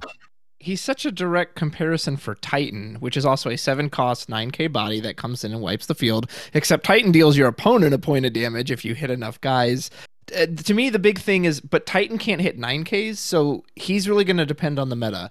Are Samurais and Avalanche popular? Because he can hit Tenzin, he can hit Barrett, and those are 2 key targets. He doesn't really deal with Soirees because Madame Edel protects them, so he's kind of meaningless there. So that'll really be the big determining factor is like, do you want to pick him over Titan? In general, I would say no, but again, if I have to deal with Barrett constantly, then maybe I'm going to go to Shadow Lord. Honestly, my biggest issue with this guy is that he's an Earth.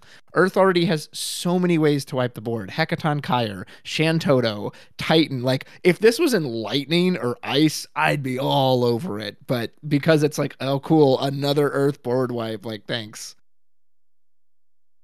What are you thinking, Adam? Yeah, I'm kind of right there too. It's just like Earth has a lot of stuff that already kind of does this. And then he has a drawback. And then damage 5 for him, it's like, Yeah. It's all right. Like, that feels bad if you get caught with double dark out because you took the 5th point of damage, right? Yeah. That just feels awful. I wish he cost 6, but I know why they didn't do it. I'm assuming because of Star Sybil. They didn't want him to cost 6. Yeah, because then you could freebie him. You could search him and then Cracker and play him. But I just feel like, is that really that bad? I don't know. Maybe they tested it. They were like, this is ridiculous, so they upped him to 7. But I think at 7, I think there's just other options that are generically better. Yeah, this guy might, like Travis said, get the job done better against some other things, but a lot of times Titan and Shantoto are just going to get you there if that's your play. Mm-hmm. So I don't really know if even running one of this guy is worth it. What's your score? But, I don't think his effect is necessarily bad. It's just because of all the stuff that already exists. So I'll still say he's a 6 because I think there's some use there, but I don't think he's particularly strong. What you got, Travis? The 6? Yeah, I'll give the same thing. It's one of those odd situations where there's not something bad about you, but there's not something great about you either. And I definitely share the opinion that could we please stop giving Earth more board clears? Could we please stop? There's a couple elements that don't even have any, so we could really use it. Right. Egg's Death in Lightning. Here comes my element, boys. Let's see if it's worth a damn this set. 4-drop, 8k, Egg's Death. If there are 10 or more cards removed from the game, Egg's Death gains 2,000 power. When Egg's Death enters the field, remove all the characters in each player's break zone from the game. At the end of each of your turns, if there are 20 or more cards removed from the game, your opponent selects one character they control and removes it from the game. I don't think we've had an Egg's Death yet and I'm a huge Egg's Death fan. Don't tell anybody. I've tried to make Grand Cross decks work. That was more thematically on than this one. Like, that is just perfect. Like, absolutely. Now, is the effect any good, Adam? So, I read this guy a bunch because, at first I was like, man, that's really hard to do. And I think it is still kind of hard to do. But then I'm like, is the payoff worth it? And I think, man, if you can somehow do it, I think this is a pretty good card. But you're going to need other cards to help you get there. And then I think sometimes in games, just removing the break zone might just be good enough and becoming a 10k. But I think you're playing this guy probably because you want to try to maybe get the 20, but maybe I'm overthinking it, and the 10 is enough to play him, like just a 10k that can nuke some break zones. Maybe you're playing Dark Lord. That card is a meme, but I doubt you're doing that, by the way.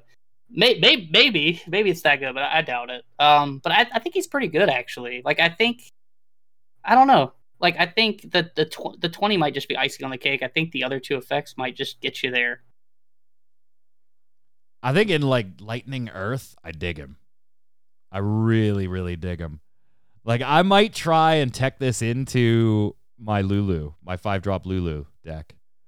Like, because it's already running, Shantoto to keep off the early aggression. It's already running Mist Dragon to do some break zone-y things. Like, I've already got ways to suck a couple of, and that doesn't even start examining the more and more ways that we've got now, Travis, of removing our own cards from the game intentionally with some cards in recent sets.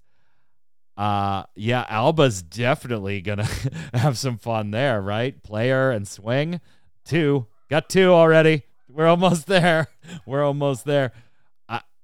I think it's fun. I definitely want to mess with it, but I think I'm kind of with Adam on I don't know exactly how good or bad this is. This is one of the ones I've gotten to play test against. I've actually fought against it in Lightning Earth, just what you said, so that's kind of funny. I crapped all over it. It didn't ever do anything to me. If there aren't 10 removed already, it was a perfect Amaterasu target. Like, yep, see ya. And then, unfortunately for this person, they never were able to even get him to 20. It was a lot harder than I think at first read because it doesn't target summons. So there was a lot of summons I just couldn't touch. And then, so I haven't seen it yet when it gets to 20, but even when it gets to 20, like what made Neo X-Death strong was that you could put it down early so that they only have one thing they can sack because their board's so small. If you drop this guy middle or late game, okay, yeah, they have to remove a character, but anytime you give your opponent the option to pick what they want to do, they're going to pick the least damaging thing. Oh, this backup that wasn't doing anything? Sure, I'll remove that. Oh, this monster that I wasn't using? So I'm not super high on him. I wasn't impressed when I fought against him. I would love someone to show me the light, but yeah, overall I feel a little let down by him. I think I got to give this one a 5 for now, and that is not to say that I think the effect is bad or I think the effect is good. I think I'm just too much of a question mark on this now to really rate it fairly. So I'm going to put it right in the middle, 5. Yeah, there are ways to make it cheaper with in a Mannequins deck, but I think if you're going to run a Mannequins package like that, you're probably running a different X-Death for different reasons. So I don't know how often you might do that. Maybe you tech him as a one-of in that Mannequin build. I'm going to put him as a 5 now. I think I can have a lot of fun with this. I'm a little worried about the consistency, and that's what kind of leaves me in the air on, is this really good or is this really bad? And I'm going to wait until I've played it to take it off of that 5, Adam, because I'm definitely going to play it. And I'm sure we will do it on stream, and I'm sure Travis and I will play it against each other at some point so that we can show it off and see if it works or not. What do you got, Adam? Yeah, this could be a card that I'm definitely wrong on, but I just feel like the two effects are pretty good. So I'm gonna say 7. I think he has a lot of upside, but he could just be bad. Like, yeah. So go ahead. I'll join you in his category for 5. 5 for his category. All right. Last Lightning, Hooded Man, 8K, 4-drop. You cannot play Hooded Man or card name Kane while already in control of either character. Spoiler. Haste. When Hooded Man enters the field, choose one card name Hooded Man or card name Kane in your break zone. You may remove it from the game. When you do so, activate all the backups you control and draw a card. Not gonna lie. I kind of love this card. I am a big fan anytime my favorite element gets activation or draw. And this gets both. And there are decks that I'm already running a Kane or 2 in to accomplish other things. And once he's accomplished them, I don't mind getting rid of him. I don't know if I build around Hooded Man with the way I play Lightning, but I could certainly see maybe some Lightning Wind shit going on here that would really, really suck and make some noise. But I'm gonna defer to you first, Travis. This is one I've kind of gone back and forth on. I'm not super high. See, the thing is, I think my issue is that all the text on him reads great. Opus 1 Pain, He pays for himself. He's got haste. He draws a card. Fantastic. Nothing wrong with that. But I'm totally the type of player that I will not see the other copy of Hooded Man. So I won't. You can't use him. You can't use him if there's not another copy in himself. And I don't like these. So to me, two of the most prominent summons in the game right now are Mist Dragon and Amaterasu. And I don't like these cards that are vulnerable to both. Right in their wheelhouse, yeah. Or when they go to remove the Hooded Man, you go, actually, you don't have one in your break zone. So congrats, you just played a card for nothing. And the other Wind Hooded Man is really good too. But again, maybe if you're just playing Lightning, you don't care about that. So I'm a little low on him, but I think a lot of it's because me as a player, I'm that person. I'm not going to have the ammo to actually use him because his actual effect when it goes off is undeniably great. Go ahead, Kronos. Yeah, so I think I kind of touched on this earlier. We were talking about Edgar, but a big thing in Final Fantasy when you're deck building competitively is name clash, right? And a lot, like, I don't think he clashes. Like, I mean, granted, I'm not super familiar. I know, like, we talked about the Wind, Legend, and Kane. I think from the last set. I don't really know if that sees a ton of play. It does but not. I don't really feel like a lot of Kanes see play. So you don't really want to dilute your deck with Kane. So then you're doing what Travis said, right? Where you're going to run more Hooded Mans now. And then, like, that could be good if you get to resolve this. But then if it gets blown out, now you're just running Hooded Mans. That kind of, like, I mean, I don't think he's bad. I think he actually reads pretty decent. I think he's like an okay card. I worry about, like, he's not a build around card. You don't want to play a bunch of Canes and Hooded Mans. And then, like, it might be an effect that you resolve once and it feels really good. You get to activate all your stuff and draw a card. But, like, do you want to play like 3 Hooded Mans for that? And then if you're running 2, you're probably never going to get this off. So that's kind of where I'm at. It's like, I'm not sure how he fits in to an actual deck. I'm gonna tuck him into decks that I have that I am using the 8-drop Kane to do some other stuff with. Oh, true. The power reduction one. Yeah. So I'm gonna tuck one in some of those decks and let you know. I do very, very much like this. Again, even if it doesn't see a ton of play at the end of it, I do like, and I have to respect my element getting some of these things that other elements have that, you know, just for whatever reason seem to be bouncing over Lightning. Like oh wait, you get to draw a card? How come I never get to draw cards? This game sucks. So I gotta give it there. I'm gonna give it an 8. That's probably, I'm gonna say, inflating it a little bit on its actual worth, simply because I personally have a couple of decks that I think teching one of these, or maybe even 2 of them in one case, isn't a bad idea. Because it's already kind of meeting the requirements. Yeah, it dies to a Mott. Yeah, Mist Dragon hurts it. But I have other ways of dealing with some of those things. I think I can get this to pop off and help a little bit and allow a little more explosivity in a turn with 5 backups back up and another card in hand. I could also end up burning all of them. I don't know. I'm gonna give it an 8 for now, acknowledging that may be a little inflated because of my love for all things purple, Adam. Yeah, I think I'm just going to say he's a 5. Maybe I'm inflating the shit out of it. He could be a 6. I mean, like, I don't think a 6 is, like, that crazy. Like, I mean, he reads okay. Like, he has haste. And like, if it resolves, it's good. But I'm just not sure he fits. I don't know. I just find a hard time, like, fitting him because you have to run multiple copies or you're running multiple Canes. Right. So... Finish it up. I'll give it a 6 as well. Very much concur with Adam that it just kind of makes deck building awkward. But Michael, I would love to see this succeed. So I hope you're right that he's a lot better than I'm thinking. I didn't say he was going to be good. I said I was going to like him. There's a big difference, gentlemen. A big difference. Travis, I'm going to let you start on this one because I know you very, very much love this card. 3-drop, 7K, water forward, Glaciella Wizette from FFBE. You can pay with a crystal instead of an S discard when paying the special abilities of category FFBA characters you control. When it enters the field, you gain a crystal and has a special of its own for a discard, a water, and 1 to choose a forward. Deal it 2k damage for each character you control. Kind of a crappy special, but you're probably not running this for its own special in most cases, Travis. Oh boy, how wrong you are, sir. I have seen this card a lot and play tested it. This is the Legend of the Set, and that's just because it's the most interesting one. It gives the most unique ability. It has this field effect that not only affects forwards, affects characters, and unlike 6, which got 3 new cards with specials in this set, Glaciella got, I think, 8, so she has way more support. She gives herself a crystal. So I like you, I kind of just dismissed that special at first. I was like, she's there to support everybody else. No, she can solo games by herself because it counts characters, which means forwards, backups, monsters. Yeah. I've seen someone drop this off of 3 backups with an Atomos out. They're nuking you for 10K. Pitch a card 10K, pitch a card 10K. And it gets to 14 and 16 and these just absurd values. Like, it's that card that you just have to kill. And if you have the Gargus guy out too, and he just says pay a crystal minus 6,000 to 2 forwards, which is just nuts. Like, seeing it in practice and seeing people play with it, it's a monster. I thought it was going to be more you have to support it with other stuff, but seeing her just solo, nope, kill that, as many crystals as I have, like cards. Card's ridiculous. She's a beast. All right, so more FFB getting banned, according to Travis. Go ahead, Adam. Yeah, I think she reads really, really strong. Again, I like this kind of alternate way.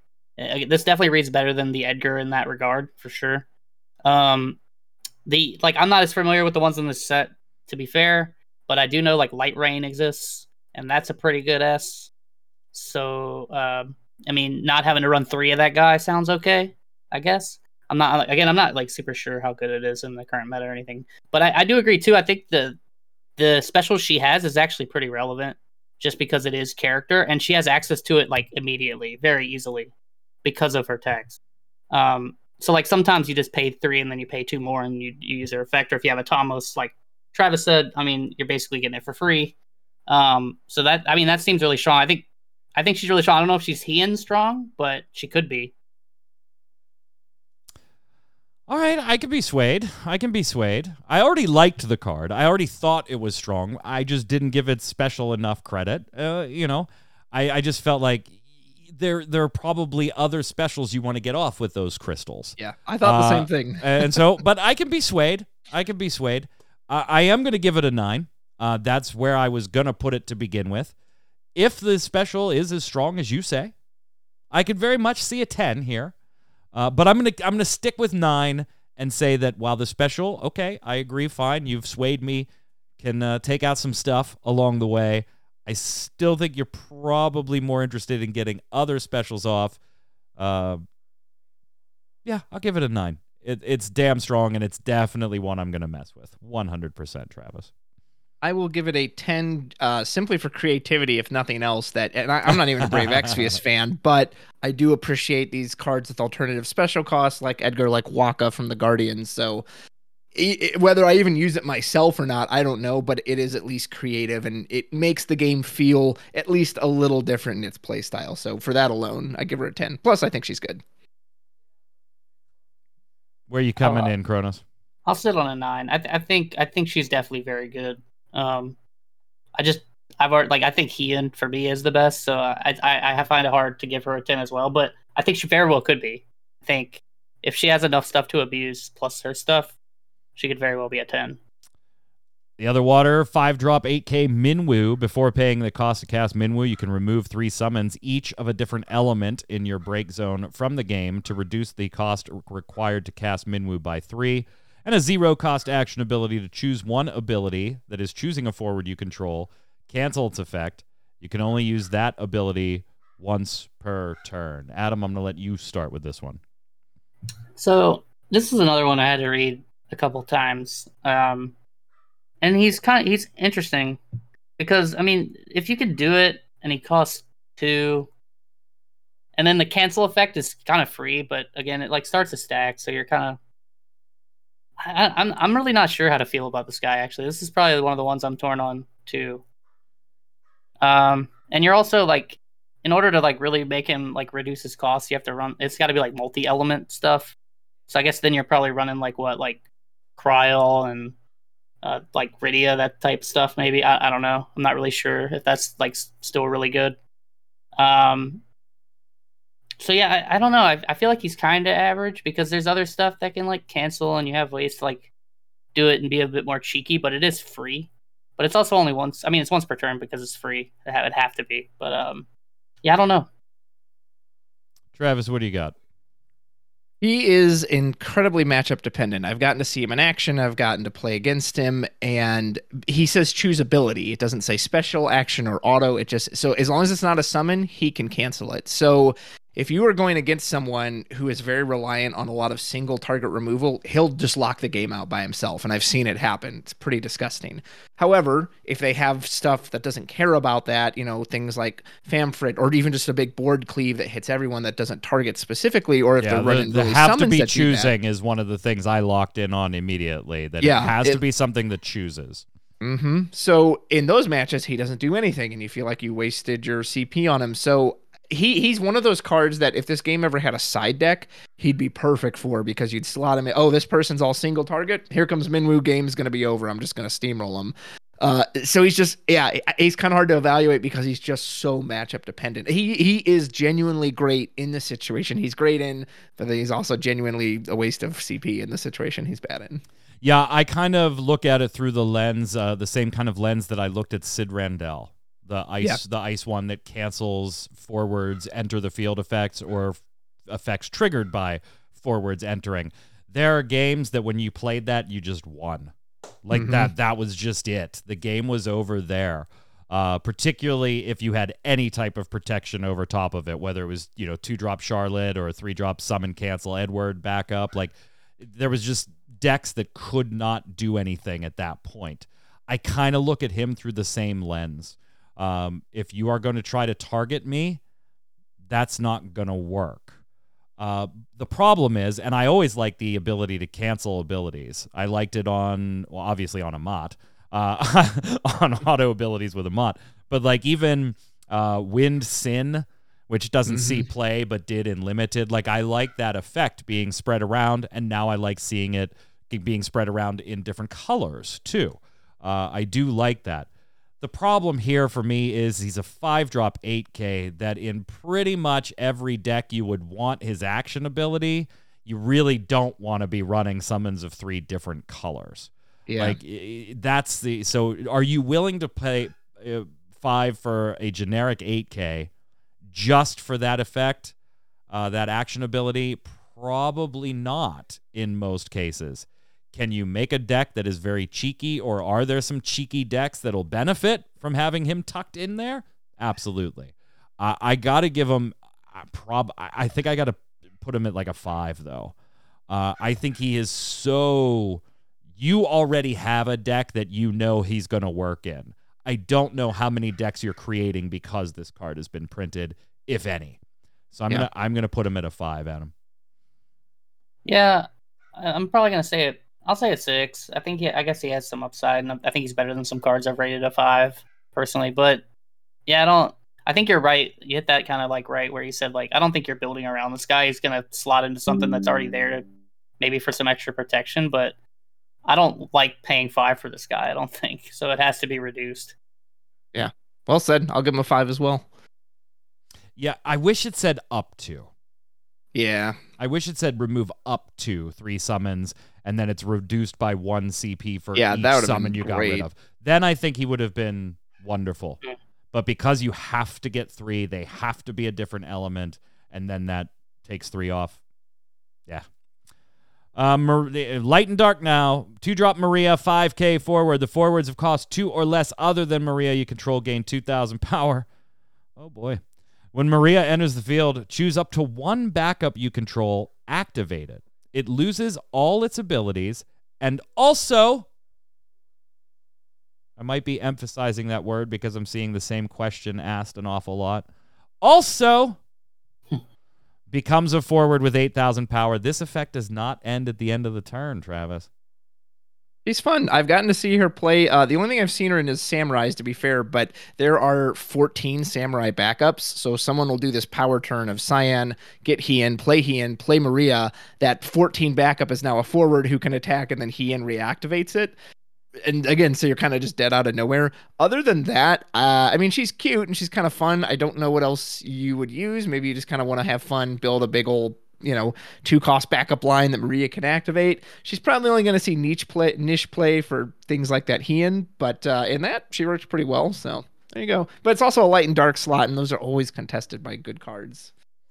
Yeah, emphasize the word also, because the question I am seeing all the time is it still a backup? Because it says loses the abilities. Yes, it is still a backup. It also becomes a forward. So yes, theoretically, you could now tap this forward to produce a CP. If you gave it Brave, it could then attack and be dulled for CP. But it, excuse me, still will always take a backup slot.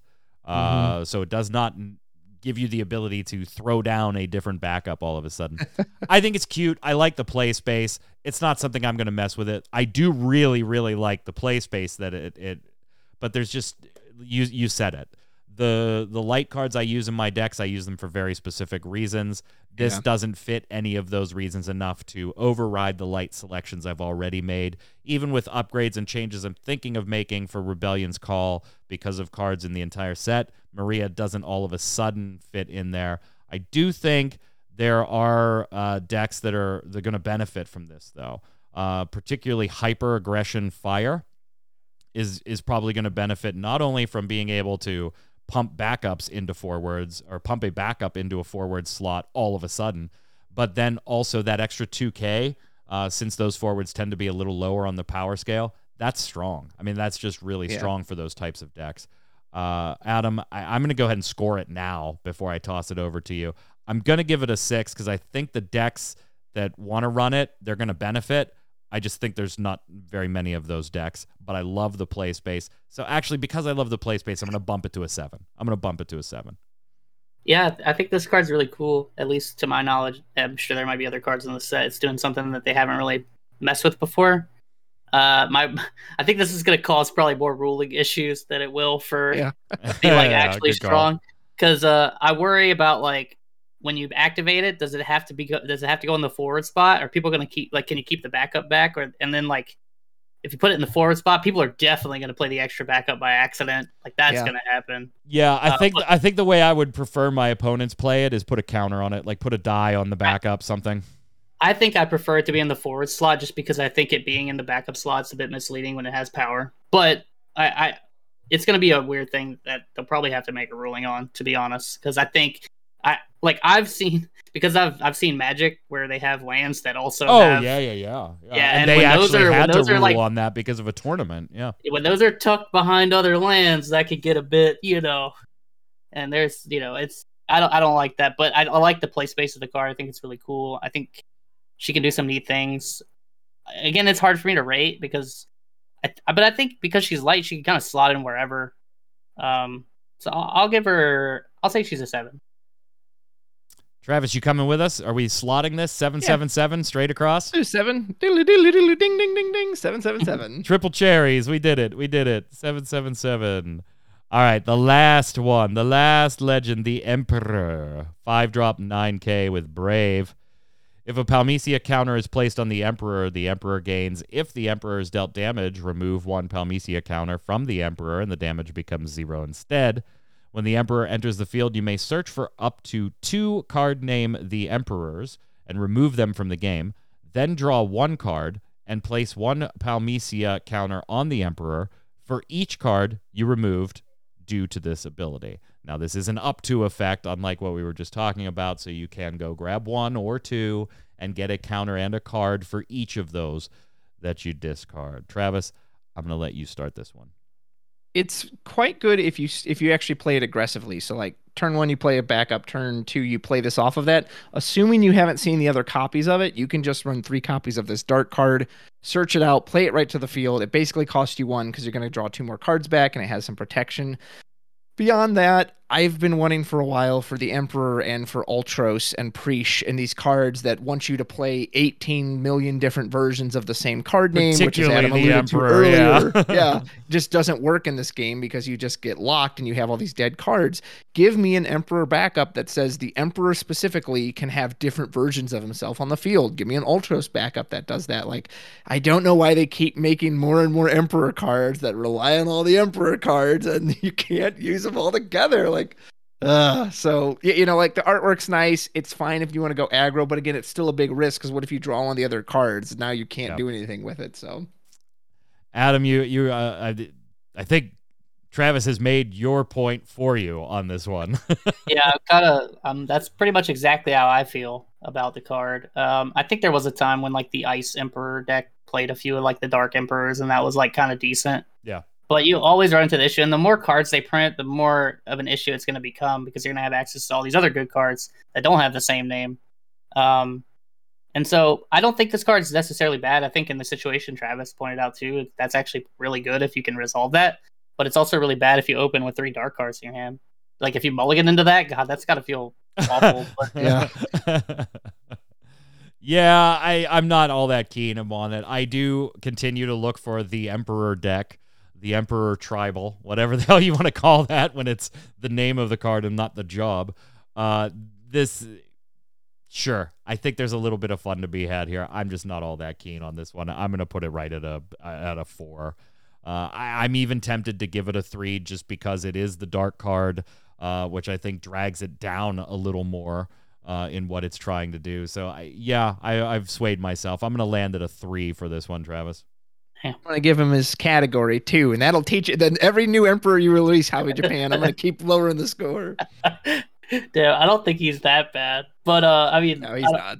I don't think he's going to see that much play at all. I But don't either. Maybe there's merit to just running 2, less likely to draw into both, and then you just get the 1, and he costs basically 3. That might be okay. I'll give him a 5. I think he's like playable. Let's go to Love It or Leave It and finish up the show.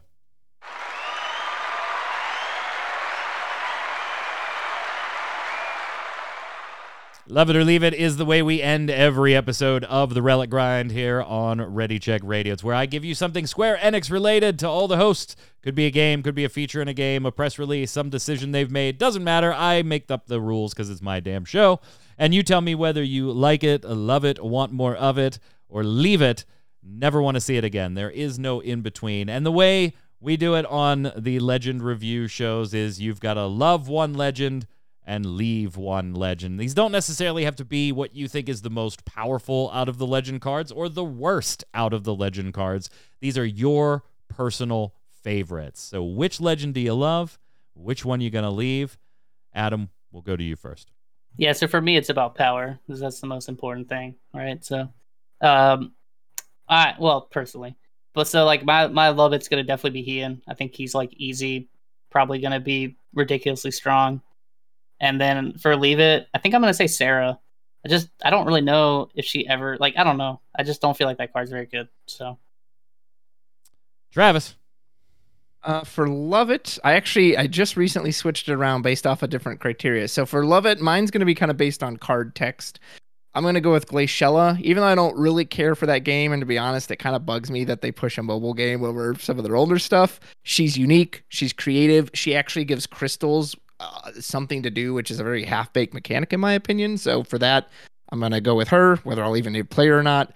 And for the exact same reason, I'm going to give the Leave It to the Emperor, because it's like, even if like Edgar doesn't work out or Sarah doesn't work out, at least they tried something. The Emperor is just, how many times are they going to do the same card over and over again? So I'm leaving the Emperor behind. Yeah, my brother from another mother, Jeremy, in chat just summed it up for me. I'm going to love the Hooded Man because I have decks that I know I can slot him in 1 or 2 spots and have a little bit of fun, provided I also have the right safeguards in place to make sure I don't get blown out when I do it. And I'm going to leave the Emperor, too. I actually thought about leaving Maria, but I think Maria will see play in a couple spots. So, yeah, my least favorite's going to be the Emperor. Let us know what your favorite and least favorite legends are in the comments below. Talk about your pre-releases or anything Final Fantasy TCG related. And make sure you're joining us Mondays at 7 p.m. when we do our Final Fantasy TCG streams. Some weeks, including this week, those are turning into live local play as well. So sometimes I'll be back here doing stuff at the table and on camera. Like this Monday, I will be live out at our pre-release event that we have some new players going to. Chat, don't go anywhere, though. After the show here, we absolutely are going to keep it live as Faye joins us to play some games. What's up, Faye? What's up? What up? So many good cards. You feeling better this week? You were a little under the weather last week. We're working on it. Here's a PSA for if you're cleaning out your garage and there's lots of mold, wear your mask. Just do it. Don't be a hero. It's not worth it. That's good advice. What are you playing today? Back to the Wonderlands. We actually made some really good story progress last time, so nice. The end of the main campaign may be within sight eventually. Chat, don't go anywhere. We just need a minute to relabel things after the show, and then Faye Death will be live in Tiny Tina's Wonderlands. We, of course, will be live next week, Thursday, 7 p.m. Eastern, with another Relic grind. Remember, there is no Gaming Gumbo this Saturday, and no stream from Torchwick this Saturday as we move Torchwick into his new college. Tarkoth will go live Saturday and Sunday as normal. We'll be right back here next Thursday. Until then, Kronos, where can everybody find you? Yeah, same as always, the Twitters. If you ever want to talk about, the game or some Marvel movies, just hit me up on there. Travis, thank you so much for joining us. It was an absolute pleasure, sir. Where can everybody follow or check your stuff out? Thank you, sir. You can see me on Twitter at Marvels_the, but it's better to check out my YouTube channel, which is Travis Rudros Pfeiffer, or hit me up on Discord, Rudros number 7688. Thanks for having me. Absolutely. We'll link in below YouTube and on Ready Check Radio. We'll have Travis's channel on YouTube linked there for you. I'm Mike Byrne. You can follow me personally there at MagicMan1, but more importantly, follow at RC Radio, RAIDEO on Twitter. And you'll know every time we go live with a podcast or a stream or one of our volunteers is live, who I love them all very much. Until next time, stay safe. We'll see you on the servers. Later.